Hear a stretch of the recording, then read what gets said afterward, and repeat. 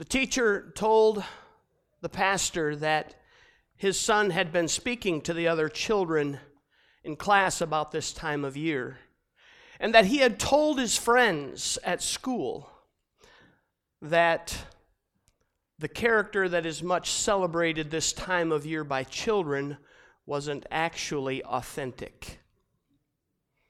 So after school that day, the pastor got home and called his son into the kitchen. And in order to really have a good eye-to-eye conversation with the young boy, he picked him up and set him on the kitchen countertop so that they could have a discussion.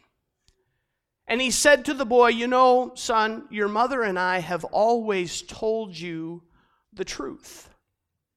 And what you've said at school is the truth. But Mom and I have to tell you that it's not your responsibility to tell your friends that truth. It's the responsibility of their parents to tell them." And so Dad did the best job possible that he could, and the young boy was really discouraged and kind of dejected and maybe a little confused as he sat there on the countertop. And then all of a sudden, a wry smile broke across the young boy's face. And the dad said to his boy, "Son, what are you thinking right now?" And the little boy said, "Easter's coming."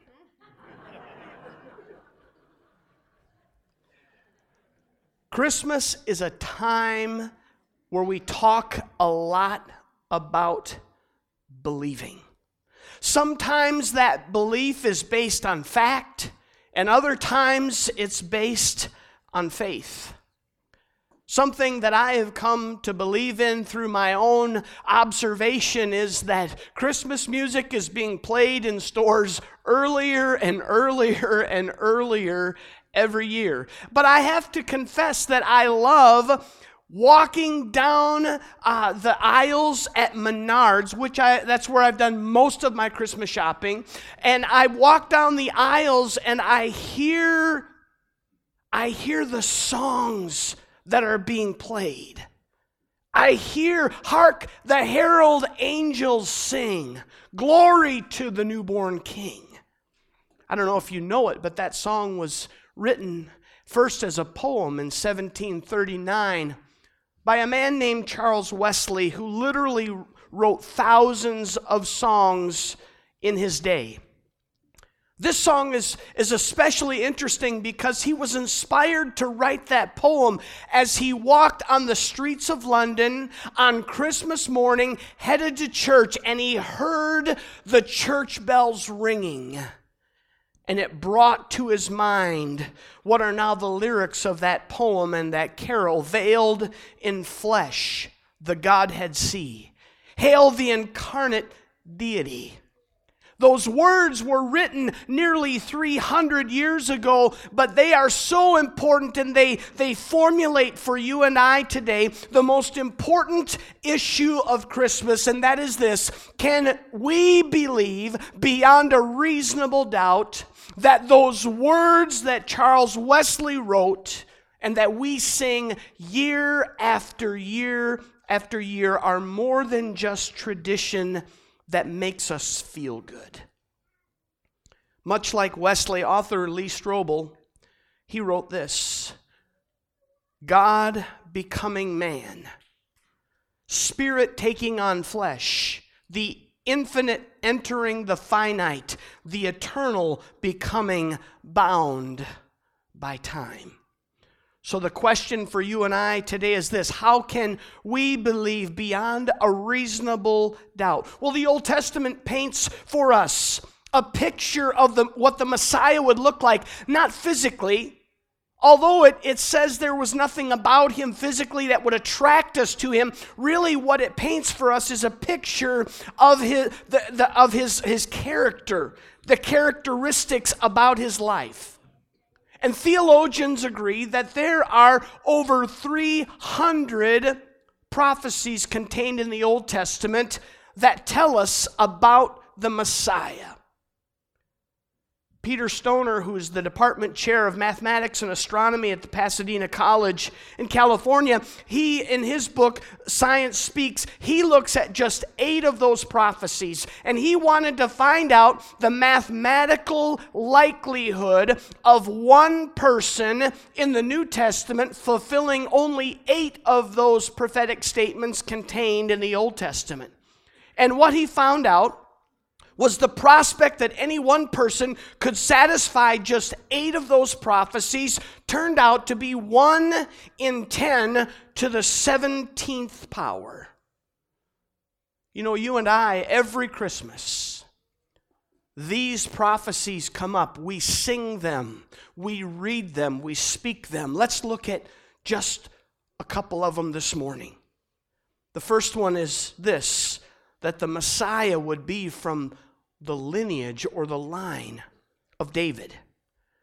1,000 years BC, even the very date decries the birth of Jesus. 1,000 years before Christ, the prophet Samuel, through the prophet Samuel, God promised King David that there would be one in his lineage who would reign over a kingdom to which there would be no end. It's found in 2 Samuel chapter 7, verses 12 and 13. And then we fast forward into the New Testament, and the angel of the Lord appears to a Jewish girl named Mary, telling her that she was going to give birth. In Luke chapter 1, verse 32, it says, "He will be great and will be called the Son of the Most High. The Lord will give him," look at this, "the throne of his father David." Now, Jewish people use that word father to describe the relationship, yes, between a father and son, but also throughout Scripture, it's used of someone who came generations before, of whom we are part of their family or their line. In Luke chapter 2, we read about a census that was taken by the Romans, which required Jews to return to the city of their family's origin in order to fulfill this sentence and undoubtedly pay a tax. So Joseph leaves his hometown of Nazareth, where he lived, and he travels then to another city that we find out about. He travels to the city of Bethlehem for a very specific reason. We read about it in Luke chapter 2 and verse 4. "So Joseph also went up from the town of Nazareth in Galilee to Judea to Bethlehem, the town of David, because he belonged," get this, "to the house and the line of David." In fact, Bethlehem is known as the city of David. Joseph belonged to the family line of King David. In the New Testament, in Luke and also in Matthew, it records the genealogies of of Jesus. But both of those genealogies, they converge down from Abraham to David, but then they part from there and they divide, and one of them goes through David's son Solomon and the other through his son Nathan, and they both come back to Joseph and then to Jesus. Some have believed that one is actually Mary's genealogy, but that really is not something that was commonly done, and probably more likely, one was the kingly lineage and one was the actual father-to-son lineage as it made its way through the generations. But either way, a promise was made to David 1,000 years earlier and is traced all the way to the baby in a manger. Secondly, that we read the prophecy that a virgin will give birth to a son, and he will be called Emmanuel, God with us. Now, everyone in this place, everyone within the sound of my voice that has ever had children, you know this, that outside of naming your child, you basically have found out that it is impossible to plan really for anything. Okay, so it was prophesied that he would be called Emmanuel. That's the easy part. Some of you, you might have thought that you were having a daughter, but it turned out to be a son, or vice versa. even with today's technology. You might have thought that you were done having children. Period. Some of you thought you couldn't have children at all. But yet, the truth of the matter is it's not always as we think. Some of you can't even tell someone what time you're going to arrive someplace because between here and now someone is going to puke or worse, and you're going to have to turn around and get a fresh set of clothes for them and you. We cannot guarantee anything. But yet 700 years before Jesus was born, the prophet Isaiah declared specifics about the Messiah's birth. Isaiah 7:14, therefore the Lord himself will give you a sign. The virgin will conceive and give birth to a son and will call him Emmanuel. This is literally part of every Christmas Eve service that we have. We read these words. But have you taken a moment to think about it before? That a virgin was pregnant. Friends, I don't know about you, but that's not a very common thing in my world that a virgin is pregnant. Matthew chapter 1 verse 18. This is how the birth of Jesus the Messiah came about. His mother Mary was pledged to be married to Joseph, but before they came together, she had not had relationship with a man. She was found to be pregnant through the Holy Spirit. Matthew is himself providing an eyewitness account of these things that he had both seen and heard. As one of the disciples, he knew Jesus' mother Mary well as his brothers. He was able to confirm these things, and the other Gospels and the other historians do not contradict Matthew's story. The third prophecy is that Jesus would be born, the Christ would be born in Bethlehem. Micah chapter 5 and verse 2. We're talking 700 to almost 750 years before Jesus was born. Micah writes, but you Bethlehem Ephrathah, though you are small among the clans of Judah, out of you will come for me one who will be the ruler over Israel, whose origins are from old, from ancient times. Once again, details about the Messiah. He's from the tribe of Judah. We read over that so quickly, we don't even think about it, but that's the priestly tribe, and the New Testament refers to Jesus as our high priest. He's from Bethlehem. Matthew chapter 2, verses 1 to 5. After Jesus was born in Bethlehem in Judea, during the time of King Herod, Magi from the east came to Jerusalem and asked, where is the one who has been born King of the Jews? We saw his star when it rose and have come to worship him. When King Herod heard this, he was disturbed, and all Jerusalem with him.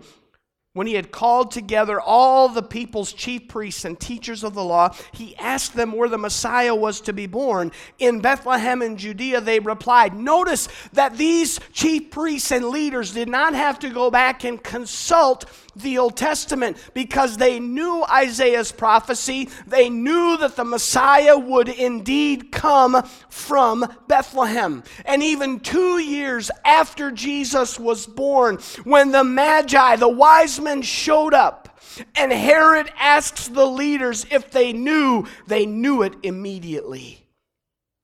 So what difference do these prophecies make to you and I today? Stoner, in his book, he illustrates what 10 to the 17th power is. He said if you cover the state of Texas with silver dollars, with that many silver dollars, it would fill the state of Texas 2 feet deep with silver dollars. If you secretly marked one of them and took your friend and released them in the state of Texas and said you can go anywhere you want, but you can only pick one silver dollar, the chances of your friend picking the silver dollar that you marked is 1 in 10 to the 17th power. So that brings us back to Wesley's lyrics, veiled in flesh, the Godhead see. Hail the incarnate deity. That means God in the flesh. Do you believe beyond a shadow of a doubt that Jesus in the manger is the Son of God, the Messiah?